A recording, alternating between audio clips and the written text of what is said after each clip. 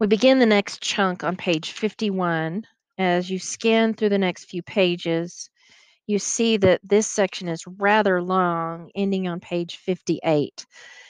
Again, that asterisk there is a signal for us as readers that this whole section functions together for a purpose that helps us understand the power of nothing. The headquarters of the Food and Drug Administration, situated on a campus called White Oak on the far edge of Silver Spring, Maryland, seems as close to the rest of the federal medical establishment as it is to Pluto. That's kind of outrageous. That is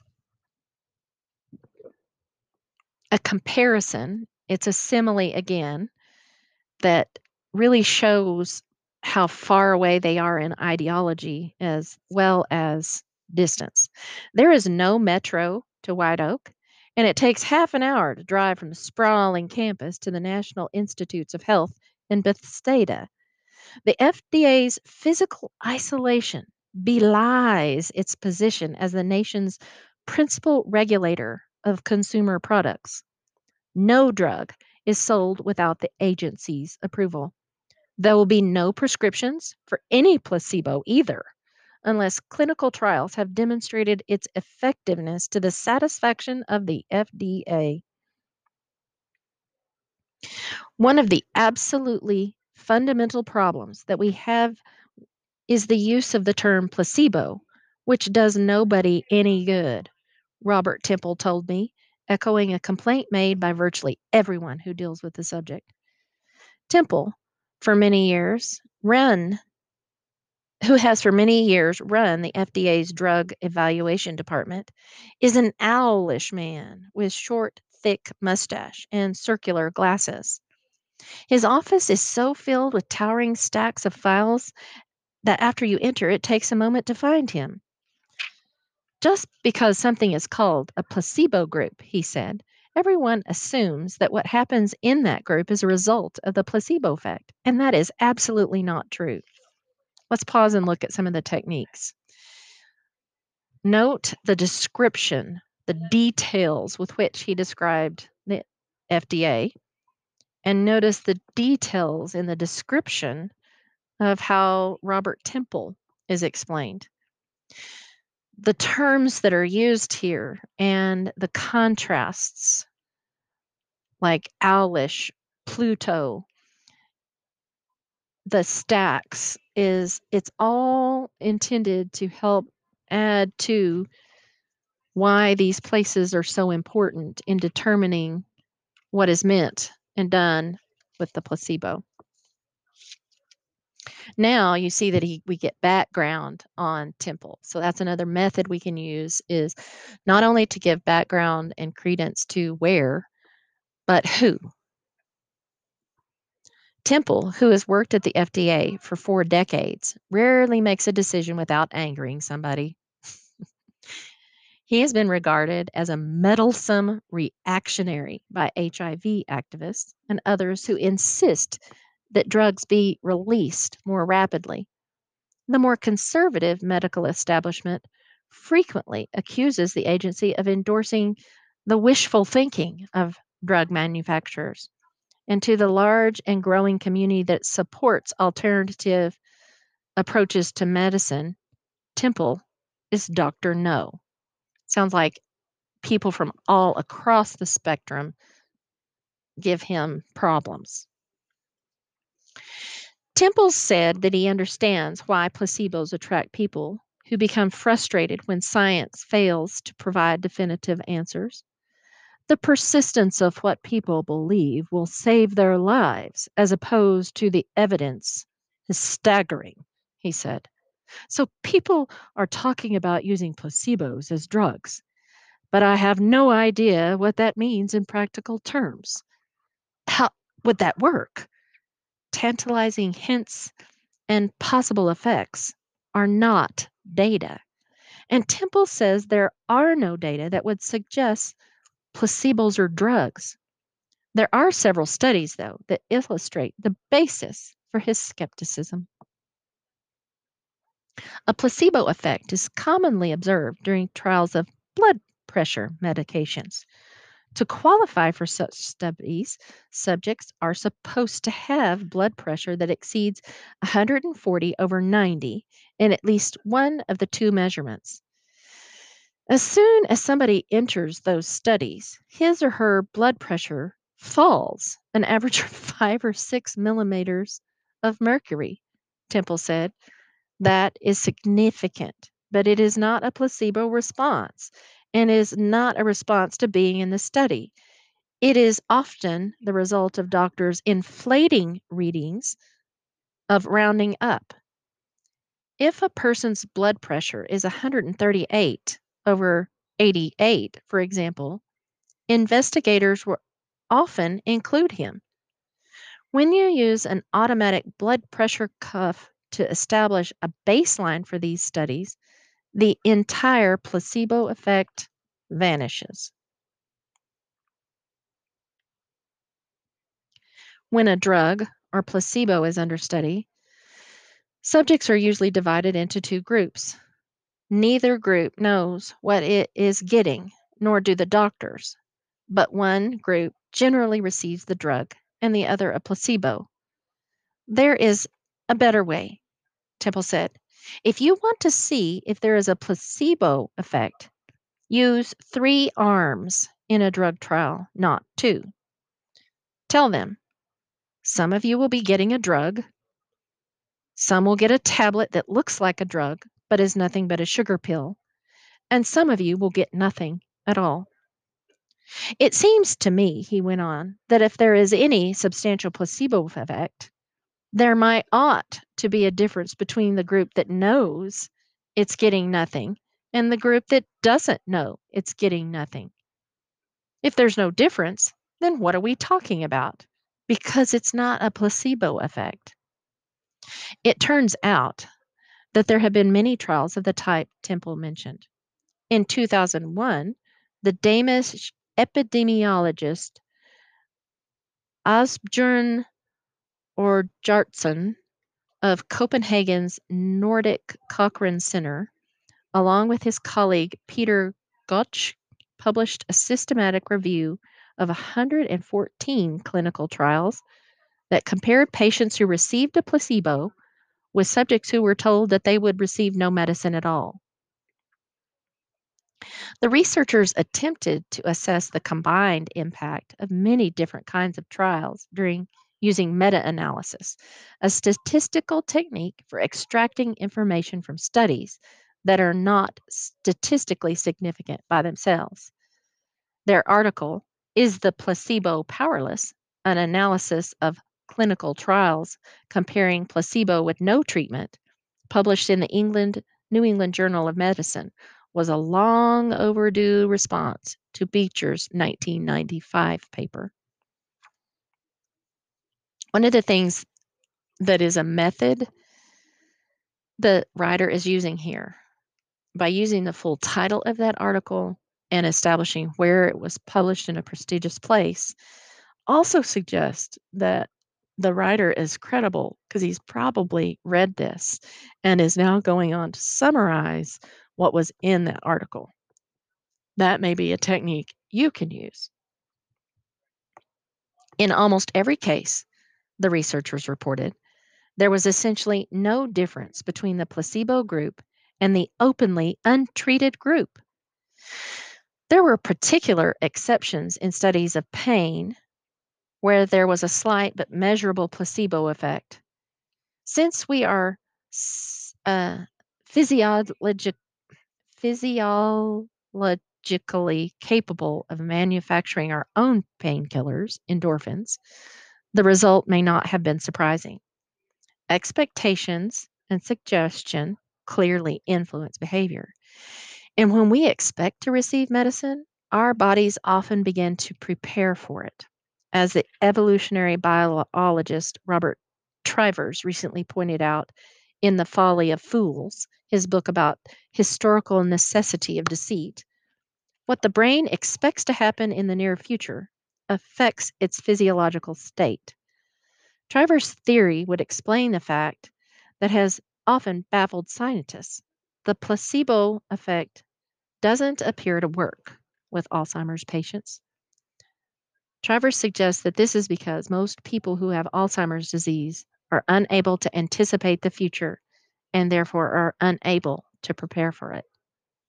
Now, while that whole part is sad, you have to think about what the author has done here. He's added what we would call a parenthetical, and everything in those parenthetical parentheses is an example that gives further detail to the paper that he's talking about. Now, we needed that parenthetical because it was an additional support, but the author really didn't want to interrupt the study that he was talking about from the Danish researchers and returns to it in line 564. The Danish researchers repeated the study in 2004 and again last year, incorporating new data each time. The results and their conclusions remained the same. And so now we have that quoted material, which really, again, is that technique of using this to sum up your point and prove one of the elements that you've been leading toward. The results and their conclusions remained the same. We found little evidence in general that placebos had powerful clinical effects. Orbjartson wrote, outside the setting of clinical trials, there is no justification for the use of placebos. That sounds pretty damning for the ideas and the power of them.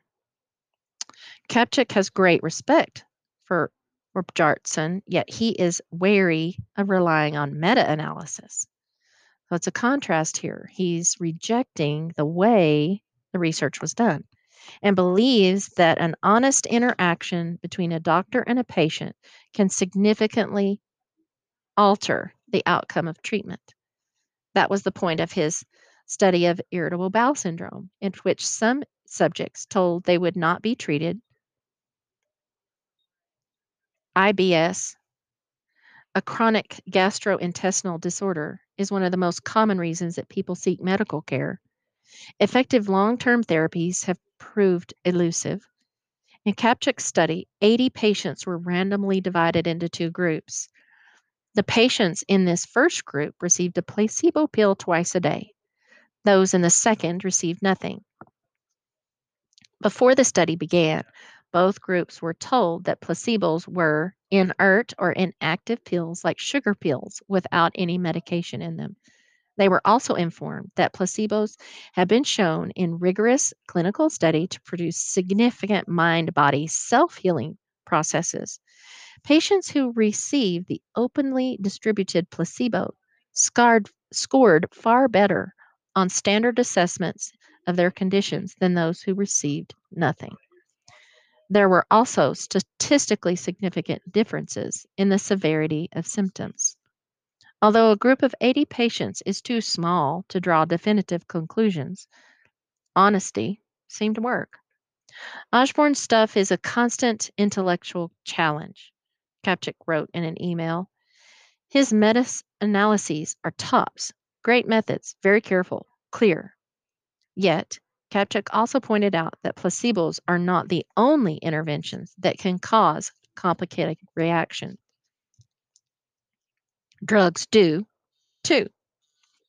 Opioids, for example, increase pain in 10% of those who take them. Antibiotics don't always work, and neither does cortisone, a powerful steroid used each year by millions of people. Meta analyses are useful to help understand large amount of data from different trials. But statistical results that combine information from a variety of medical centers with different kinds of patients, often in different countries, administered under different conditions, cannot be uniform and therefore cannot be conclusive. Jartson and Kapchuk are united on at least one front. Like Wayne Jonas, they agree that the medical system needs to change. You have to put this into the context of society in which you live. Robertson told me, because I think this may be as much a matter of philosophy as science. There is an anti technological, anti science feeling in the West. We constantly see frustration with the limits of medicine. The placebo can be seen in some sense as a logical avenue for those frustrations. Everyone's, everyone wants a simple, pain free solution. But I wonder if that approach isn't just the mirror image of the pharmacological way of handling illness, that there's a pill for every disease. The entire idea of a placebo is very soapy, Arbjartson continued. It slips away whenever you try to find a border. That has always been true. After all, for many people, a placebo is just a sugar pill. For others, the definition includes the entire ritual of treatment, the complete interaction between doctor and patient. Increased attention has mostly raised new questions. What?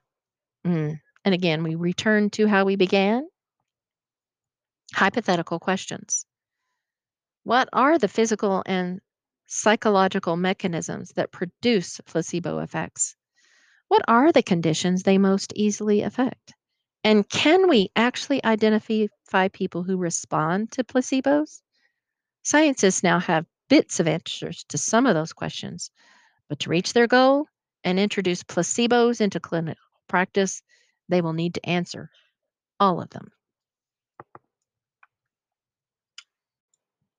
We begin a new section on page 58, and it continues to page 63. One of the things that the writer has done, and I feel like I've seen this several times, as that person transitions to the next section, the the sentence before that really serves as a transition. And it's a really good example of a technique that as you become more sophisticated with your writing, we've often been taught that we need transitions, but we've told to use transitional phrases and words. The sentence that we saw before this section here on page 58 has none of those, but it serves as transitioning your thoughts from the previous section to what you should be looking for in the next section. Scientists now have bits of answers to some of those questions. So it's been answering those questions in that previous section. But to reach their goal and to introduce placebos into clinical practice, they will need to answer all of them. I predict that the next section will be all about how we answer the rest of those questions. So let's see. Ted Kapchik gets a great deal of pleasure from focusing on what other people will reject. Indifference seems to motivate him. I was raised in a crazy home, and it prepared me to accept any proposition, he said. That, he once told me, is why he was so active in the 60s. It was a time when the underpinnings of the universe were questioned. Both Kepch's parents, who were Poles, survived the Holocaust. That really defines a lot of what I do. My father was a Red, so I have a tendency to get pleasure from subversiveness. That is a word gap or a concept gap for me. I'm not really sure what he's talking about there, and I'd have to do some research about what he means. But I do understand the purpose of including that. He's using his historical background to help define why he's the way he is. And as he is this researcher, he's using that as an asset to guide his work. A particularly radical son of the 60s, Kapchik was one of the founders of the Columbia University chapter of Students for a Democratic Society in 1965. But the organization was soon dominated by a faction that became the Weather Underground.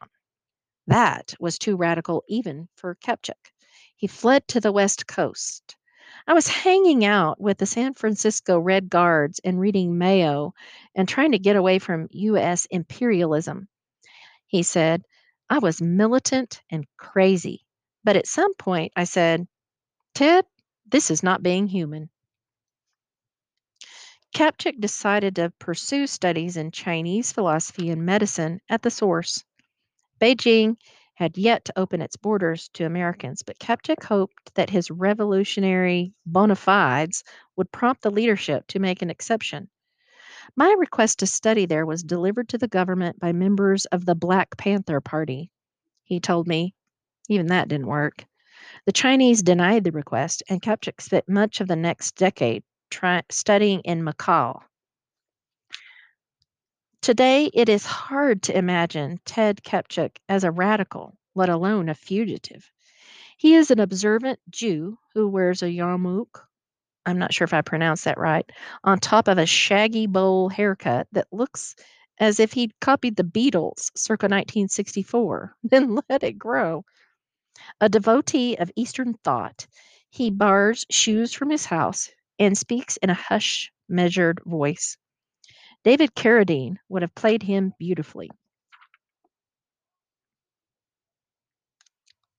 Kapchuk is the first prominent professor at Harvard Medical School since Eric Erickson with neither a medical degree nor a doctorate.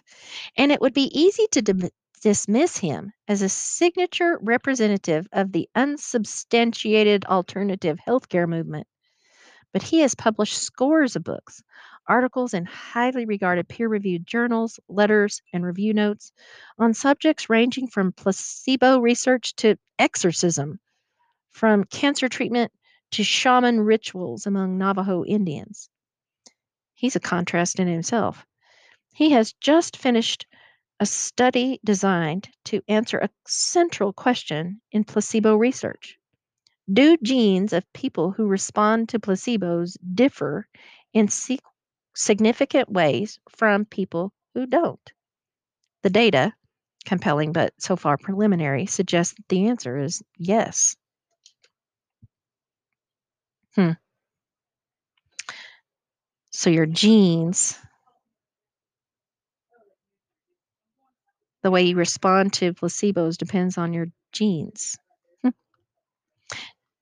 Ted Kapchik is the most knowledgeable person in the world on all matters placebo, Franklin Miller told me.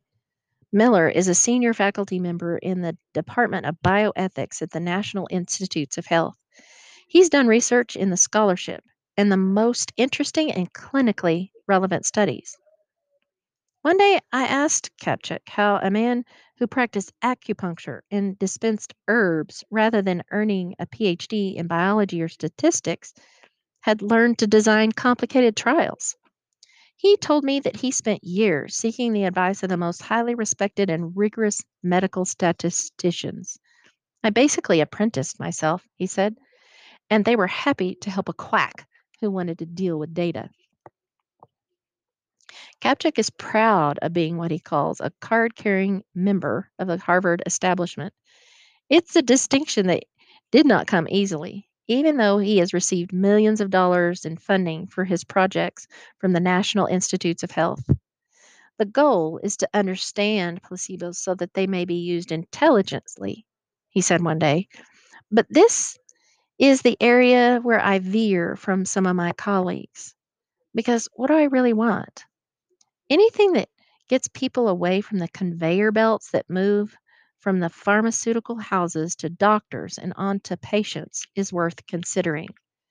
Okay, this section is not what I thought it was going to be about.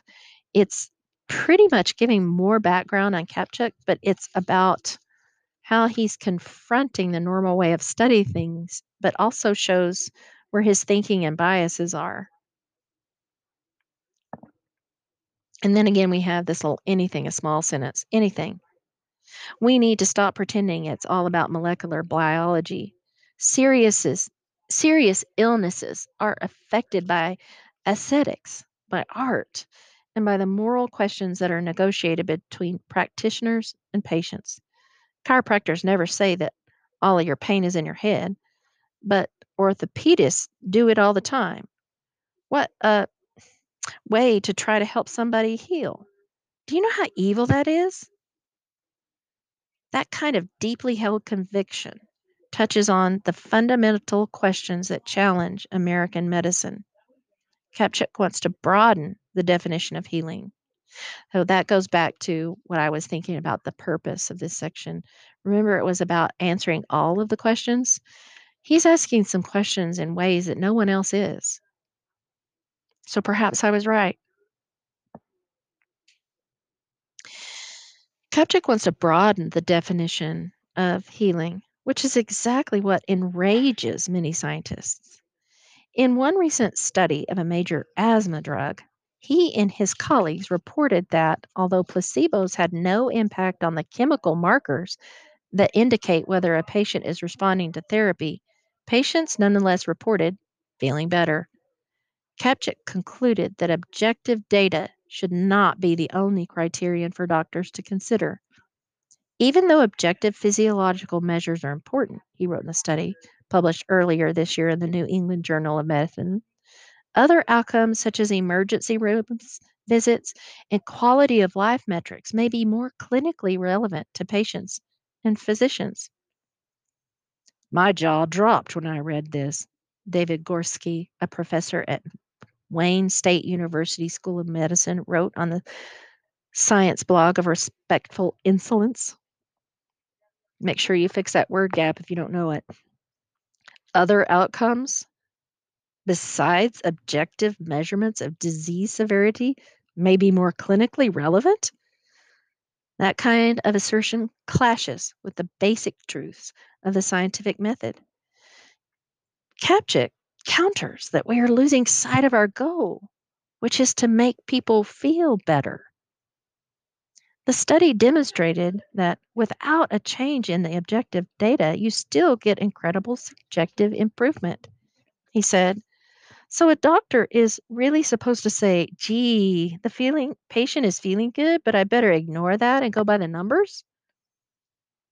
It was late in the afternoon and we were sitting in Kapchik's garden in Cambridge. He looked at me, threw his hands in the air. Is my approach just hocus pocus? He said softly. Isn't that what you're actually asking? You want to know the relationship between rationality and feeling, and between science, critical thinking, and the art of medicine. And that boils down to one question. Do you think this entire field is based on a foundation of magical thinking, or do you not? Once again, we see the technique of concluding with a powerful quotation.